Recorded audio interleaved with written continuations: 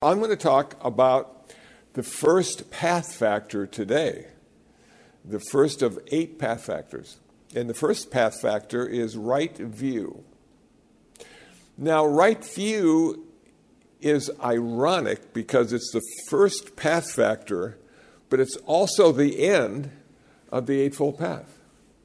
You want to end up with right view after you've gone through the other 7. So you start and end with right view. And now we have to come and say, well, what possibly could right view encompass? What is it made of? How did the Buddha figure this right view out? And as it turns out, according to Bhikkhu Bodhi, and he has a wonderful, wonderful booklet, probably less than 100 pages, on the Eightfold Path, and I have the PDF, and I can send you the link, and you can download it. And if you're really ambitious, you can change it into a Kindle format and then stick it in your Kindle and read it that way. But he is if you don't know about Bhikkhu Bodhi, let me just briefly talk about Bhikkhu Bodhi. Back in the 1970s, he was going to Claremont Divinity School, if I'm not mistaken. And for a year or two, he stayed at the International Buddhist Meditation Center, where I live and work. And so he was able to stay there for free, give a couple talks, sometimes on Sunday, maybe teach a class, and still go to school. And then after he graduated, he went and became ordained. He was ordained in Mahayana while he was living at our center, and he reordained in Sri Lanka in Theravada. Okay. There's something called the Buddhist Publication Society, and he ran that for a while. The guy's really smart. And he's written a variety of books on Buddhism and the sutras. So we have the Majjhima Nikaya, the Middle Length Sutras, the Anguttara Nikaya, the Numerical Sutras. They're divided into various baskets, if you will. And so he's translated and written on that. And now he's living at a Mahayana temple, I think in New York. But back in the old days, he wrote this booklet on the Eightfold Path. And he came from New York, I think. And if you hear him speak, he's got this New York accent. And it's for me, it doesn't work with the Buddhist philosophy, but it sounds okay. So he's quite a guy. So I'm rereading his booklet and remembering and reinvestigating what the Eightfold Path was. So what he said about right view is that in the second watch of the night. Now, I spoke about this, I think, last month or the month before, about the watches of the night. And there's 3 watches of the night that the Buddha went through. And at the end of that night, in the morning sun, he became the Buddha, one who was awake. Until that moment, he was Siddhartha Gautama. But so he achieved nirvana. And the second watch of the night was when he reinvestigated and understood karma in a very unique way. And he saw the importance of the Eightfold Path as leading to nirvana or enlightenment. So all that came out of the second watch of the night. So right view has 2 aspects. And guess what they are? The first aspect is karma. And the second aspect is understanding the Eightfold Path in an intellectual way and an intuitive way. Now, I really like that idea, and I'll explain the difference according to me. But let's start with karma. Karma in Buddhism is really important. It's not the only reason stuff happens. There are a variety of reasons that come together that make things happen. But karma is really important because we have something to do with it. So as a human being, we can generate 3 kinds of karma. The first kind of karma is thought karma. When you think something, it has a consequence, but a very minor consequence because it's a thought. So all the evil thoughts or good thoughts that we have don't turn into much until they turn into speech karma. So speech karma has more consequence than thought karma. And then we have action karma, physical karma. And that has the most consequence. So if you have a thought like, I hate my neighbor, you don't want to let it turn into speech or action. You want to work on it while it's still inside, and you want to turn that hatred and anger into kindness and compassion. So we'll talk about that next month. That's the hard part. So now we have these three ways to generate karma as a human being: thinking, speaking, and acting. And they all have consequences. Now the Buddha said we have skillful action and we have unskillful action. Skillful speech, unskillful speech. Skillful thoughts, unskillful thoughts. Okay, so what would a skillful thought be?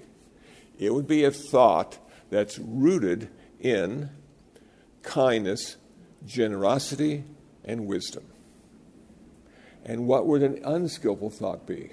It would be a thought rooted in greed, hatred, and delusion, which is much easier to generate than the skillful thoughts. Now, what really tripped me out when I first started to study karma was the fact that we, in Buddhism, do not have a divine lawgiver to define for us what is wrong and what is right and what are the consequences. Now, if anybody watched the Murdoch trial, it was hard to miss. It was on every channel. What a terrible story that was, you know? And this man, whether it be innocent or guilty, it just, you know, you saw the pills and the intention and the lying and all those kind of things that went in to just ruin him, you know? And so it's a story that we can all take something from. That if we want to be skillful human beings, we don't want to be like that. We need to be guarded. We need to guard our sense doors. And I'm finding it a little more difficult these days because there's so much activity out there that wants to catch our attention. If you're on the internet, you've got TikTok, which I don't understand at all and never watched anything. And then you've got Instagram, and you've got Facebook, and you've got all sorts of ways of stimulating the good and the bad.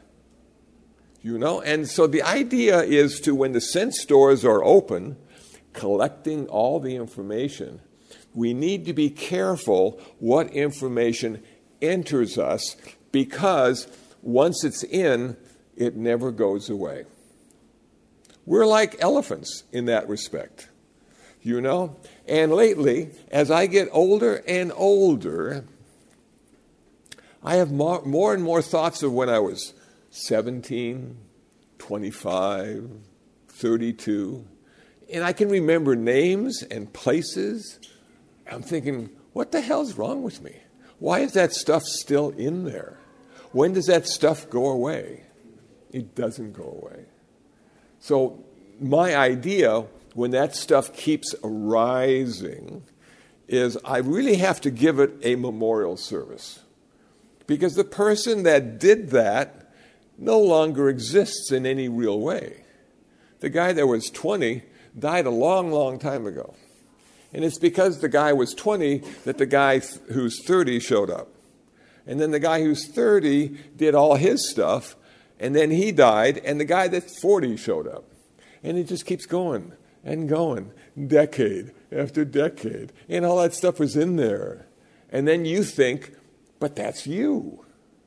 Well, it's you, but not in a realistic way. They are very edited and censored, and little stories we have sort of manicured. So we can think back and think we were the victim or we were the victor. But probably, when you think about it with any kind of clarity, you were neither. You were just going through Tuesday, and then something happened. And you made some choices, or you reacted in a certain way, or if you're lucky enough, you responded in a certain way.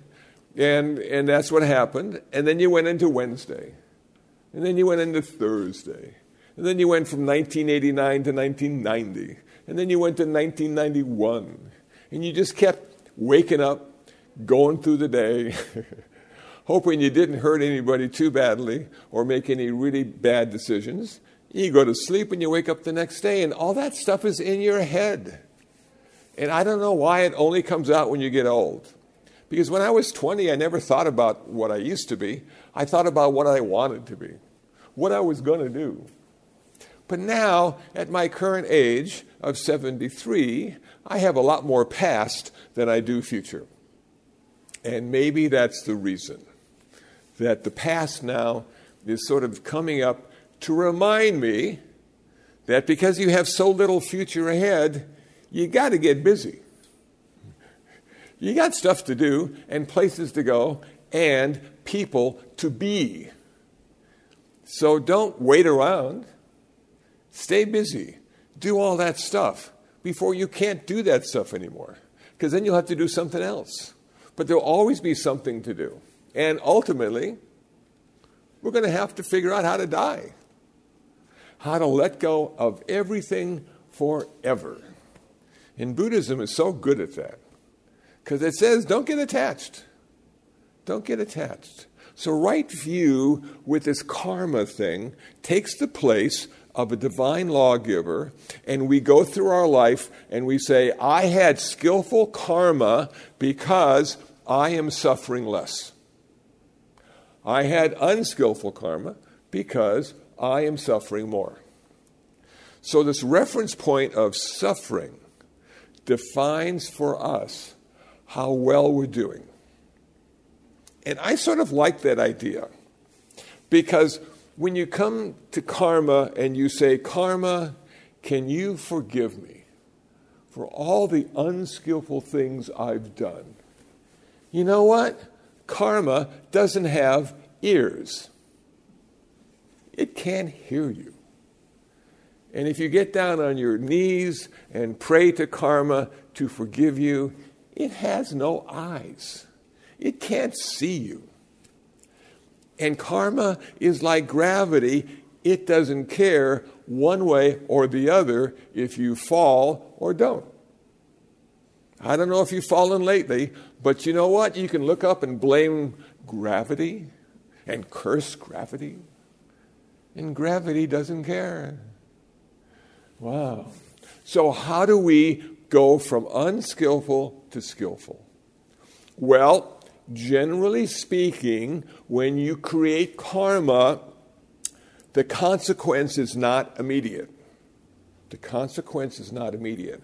I was watching a video this morning on YouTube about, it was called Instant Karma. And it was about people driving cars and being real jerks and going out, and instant karma happened to them. This one guy had this piece of metal, and he pulled over and he was going to hit this car, and the person in the car had some kind of pepper spray. Instant karma. The guy never hit the car. His eyes hurt so bad he went back into his own car. Instant karma. But most of karma is not instant. There's a delay. There's a delay. And that's where we jump into action. Okay? So now you were sort of mean to a friend or a family member, and you said some things you wish you hadn't said. And now you know it's just a matter of time until there's retribution or revenge. And they're going to get you. And you say to yourself, now what can I do before that happens?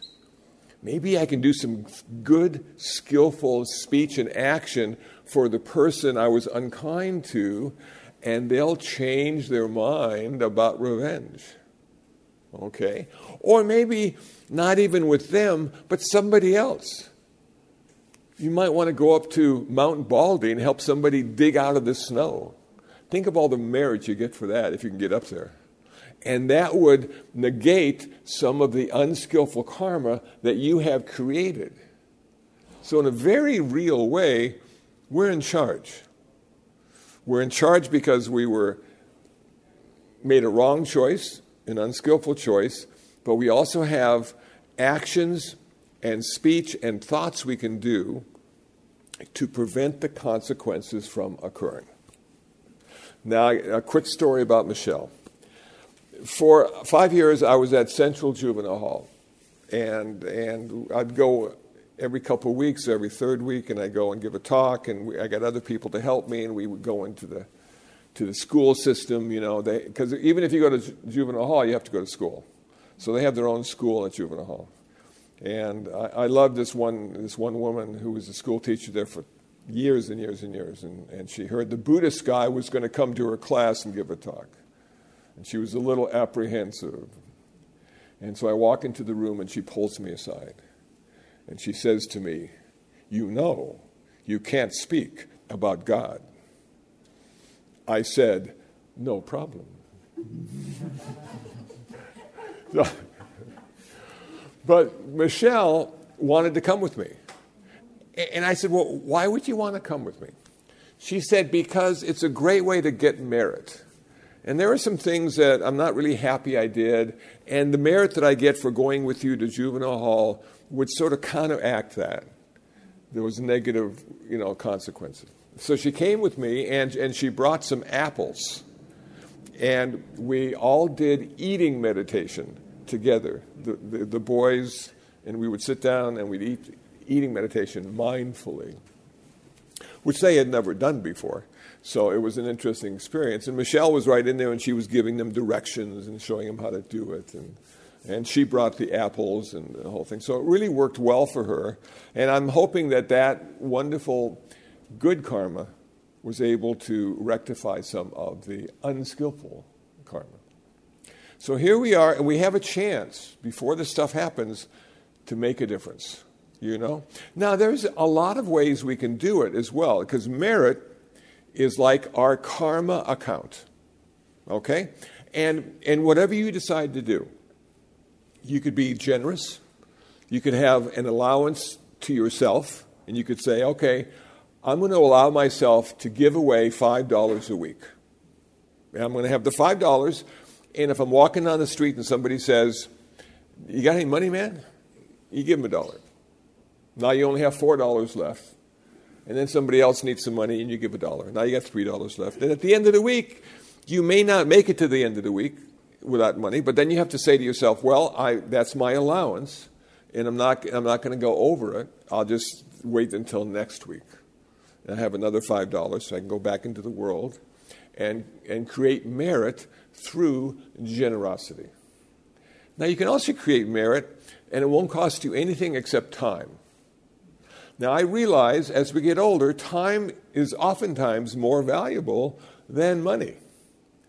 But the time necessary to listen to someone tell you their story. Because there's not enough people willing to listen. Got plenty of people willing to talk. But not enough to listen. So that might be your weekly merit, is you're going to find a couple people who want to share some stories with you, and you're going to sit there and listen and seem like you're interested. And you might find that a lot of people have some really interesting stories. Now, my mother was a features editor in a small town in northern Wisconsin called Minocqua. And she would go out into the community, and she would interview people and get their stories. And then she'd write the stories in the paper, and the other people who lived in the town would have a better understanding of who they lived with. And I remember her saying on more than one occasion, everybody has a story. and that kept her going for years, And then there were tourists who would come in, and she'd interview tourists and that kind of thing. And it was just, so as we listen to people's stories, we can either say, wow, I'm glad that didn't happen to me. Or we could say, wow, I wish that did happen to me. Or we could say, You know, everybody has a different kind of life. And they're all good. They're all interesting. And they all have their challenges. Nobody's life is ever always good. And generally speaking, not always bad either. Everybody has a little good and a little unskillfulness in everything they do and every day they find themselves in. So as I look at this and I think about karma, I think to myself, you know, this really gives me a chance to have a little more control over my life. So now you're in an argument, okay? And somebody's yelling at you and just cursing at you and wishes you were dead. And you're listening and you say, you know what? This kind of speech, which is unskillful speech, like having hot coals, holding a bunch of hot coals. And this person's hands are just burning from the hot coals. And so they want to give you some of their hot coals so their hands will burn a little less. And now you're practicing skillful karma. And you say, no, thank you. Have a nice day. And seem to be unaffected by all the trash this person was talking. Now, the unintended consequence to that is they get even more furious and more angry because you didn't respond in the way they thought you would. Meditation allows us to go into a variety of situations and not be moved or motivated in a negative way, but simply experience the situation and then let it go. Experience it and let it go.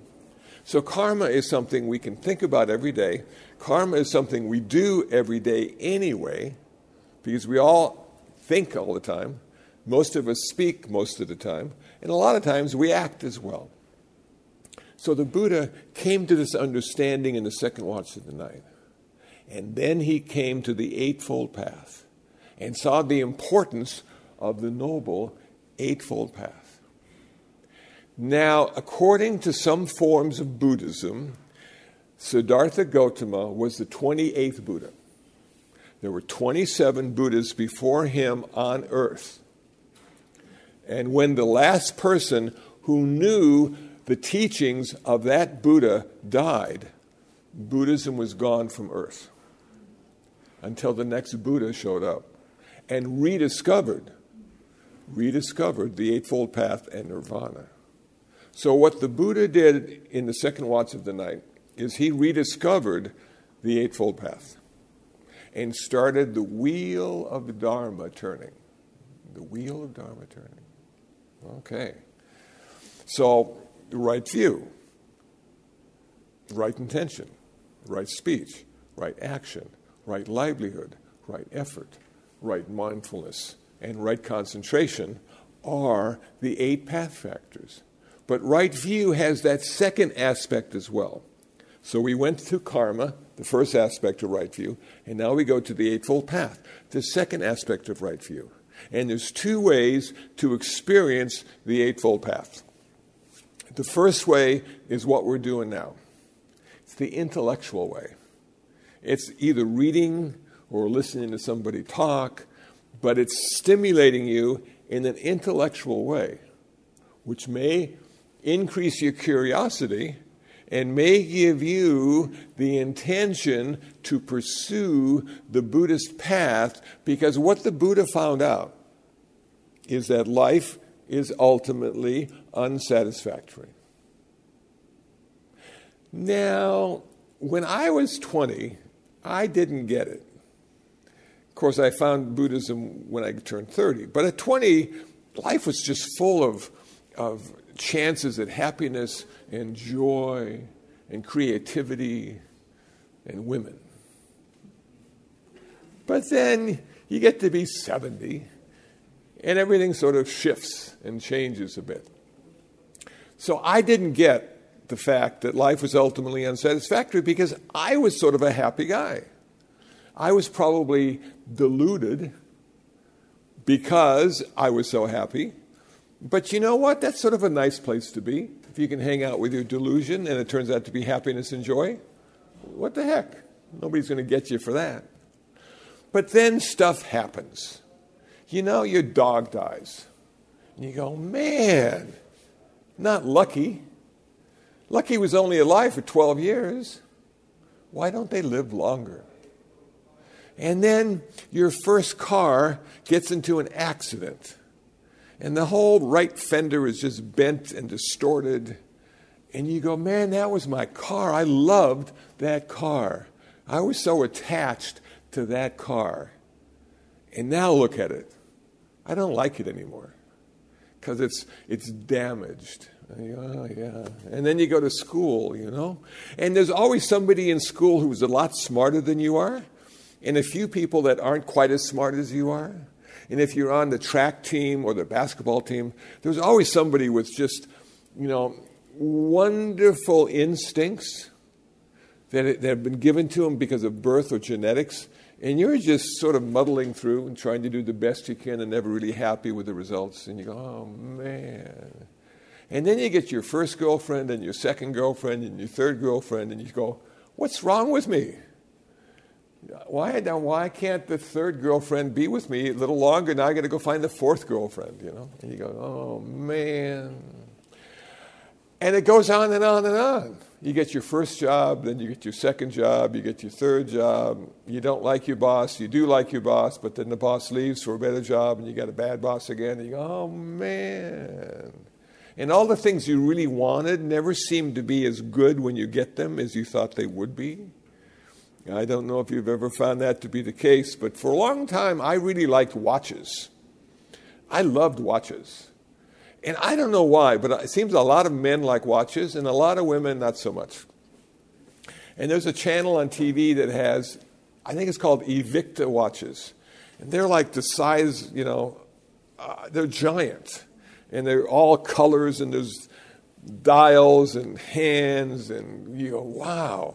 How can you even see what time it is with all that distraction on the face of the watch, And then I settled, this is my latest watch. This is an all-aluminum watch. Very lightweight. It has really big numbers. I can see it from across the room. And it works perfectly. And nobody's going to want to steal it. It's not a Rolex. They're going to rip it off you. You say, it's only $99. You want it? You can have it. I'll just get another one. But you get into these places where you just sort of get attached, and then you have aversion, and then you expect things to be better than they are, and then you're always disappointed, and it just goes on and on and on, and then you get to be in your 70s, and you wake up in the morning and think to yourself, this may be the best day I'm ever going to have. And you go, no. I said that to my doctor one time. I'm in Kaiser and I'm doing something. I forget what I wanted to do or what he wanted me to do. And I said, you know what, doctor? This could be the best day we're ever going to have. Thinking the Buddhist philosophy would just ring through the room. And he says, that is so depressing.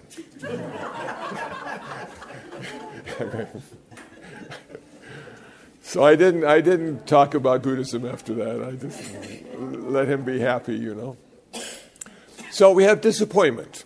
Now the Buddha found that the reason we suffer so much, the main reason is craving.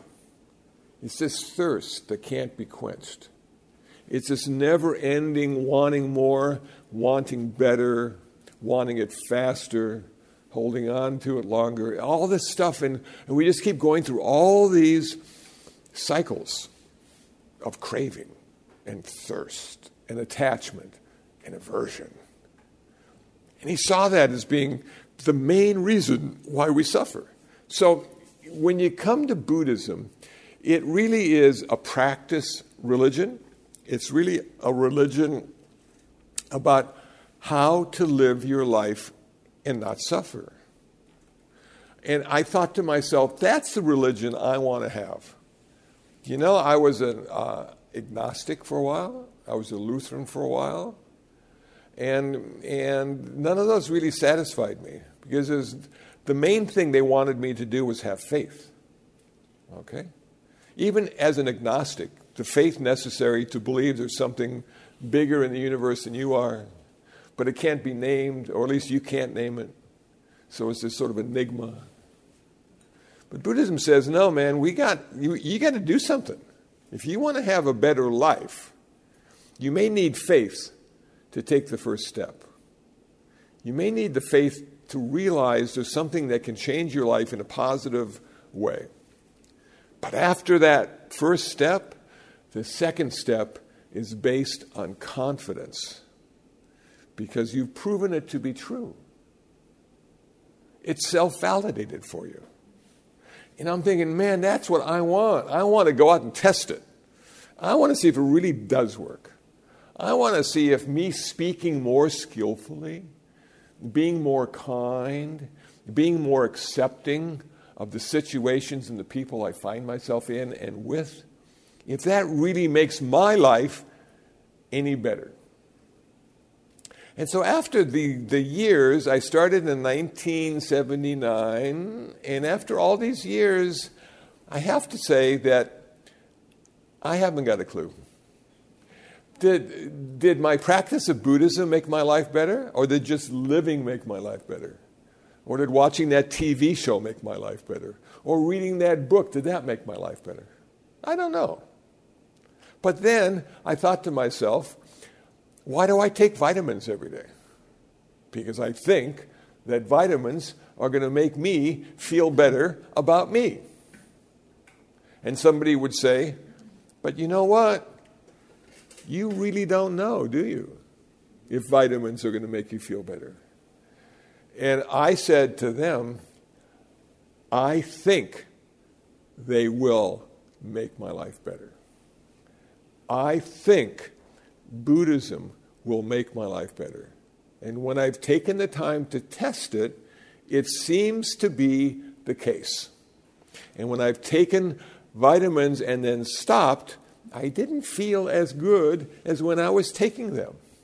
And now my latest supplement has given me so much energy, I'm thinking they probably added a little cocaine to make it better. CoQ10. CoQ10 is the supplement I'm taking now. And along with my vitamins, and along with my probiotics.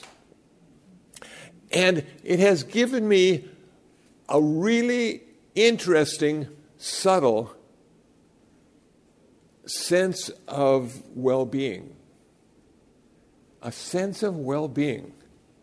It came from this little guy called a CoQ10 tablet that's the size of a horse tablet. And you really have to be careful when you swallow it because it could probably kill you if it got lodged in your esophagus. But it's just, so will I be taking CoQ10 for the rest of my life? Probably. Why? Because I think it makes a difference. Will I be a Buddhist for the rest of my life? Probably, because I think it makes a difference. So there are a couple things when you start, you can't get out of. And that's the warning about Buddhism. Once you start on the path of Buddhism, you can't forget what you've learned along the way. You can't even stop and say, I'm not going to go any further, because that doesn't work either. You can't stop. It's like life. And you say to yourself, okay, I've done all I'm going to do. I'm not going to do anything else. I'm going to stop right now with my life.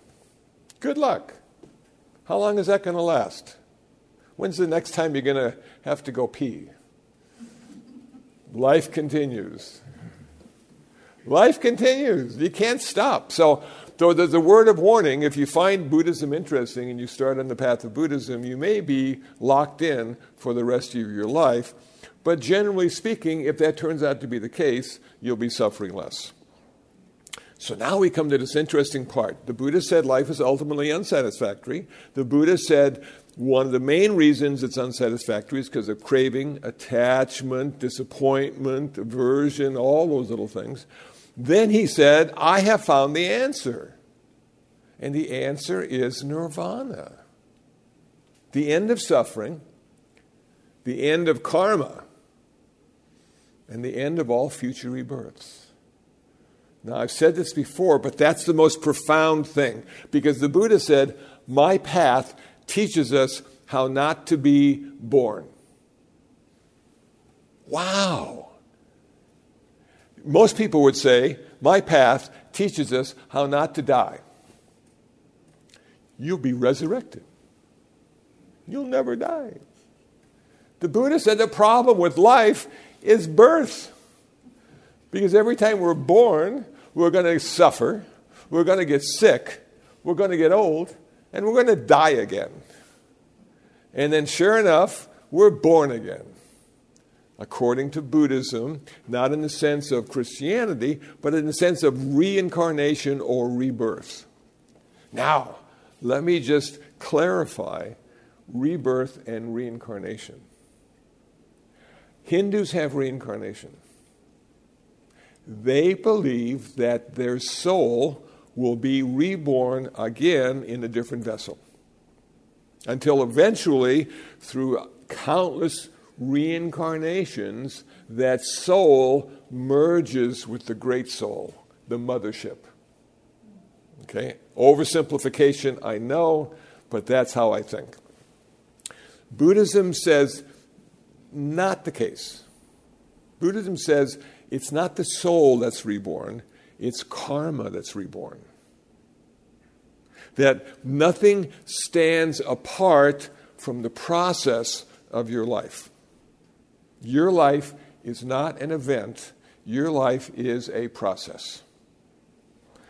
There's no beginning, and the only end you'll ever find to that is nirvana. Because when you achieve nirvana, your karma stops, and the karma is the one thing from this lifetime that will be reborn in the next lifetime. That's how important karma is. We work through our whole life trying to create merit and skillful karma and all that stuff. And then finally, it's time for us to die, and we look back and say, you know what? I created a lot of merit. I created a lot of good karma, a lot of skillful karma. I'm going to have a good rebirth. I'm going to be reborn in Palos Verdes. And hopefully that's the case. We won't know until we're reborn, you know. But hopefully that's the case. So this karma thing connected to the Eightfold Path and the end of suffering, the final conclusion of the Eightfold Path, is so important that the Buddha talked about it over and over and over again in many different ways because he had so many different people listening at different levels. He had the merchants, and he had the people who ran the country. He had the warriors. He had all sorts of different kinds of people with different kinds of mentality. And he needed to be able to speak to them in a way that they understood, which is one of the reasons, again, that I'll be going to Linhua Temple, because they want me to speak in a way that the young people who haven't committed to the path of Buddhism yet will understand why that's a good choice and a good decision to make. The Buddha said, and this was really important, my teachings have not taken root in a country until we have some native-born people who take ordination and go out into their country and speak in the language of the people, which is their language. So I can only speak to people that speak English generally because I don't speak any other language. And I was born in Iowa, and I got ordained in Los Angeles. So I'm sort of one of those guys who's taken the teachings of the Buddha into the world in sort of a realistic, oftentimes humorous, and insightful way, and hoping people hear most of what I say and hear a lot of the stuff that I don't say. Like, I don't talk about God. And that made that woman in Juvenile Hall very happy. She was not disappointed with my presentation. So now, here we are, and we're going to think about the Eightfold Path in two different ways. We're going to think about it in an intellectual way, and we're going to think about it in an intuitive way. So the intellectual way is what we're doing right now.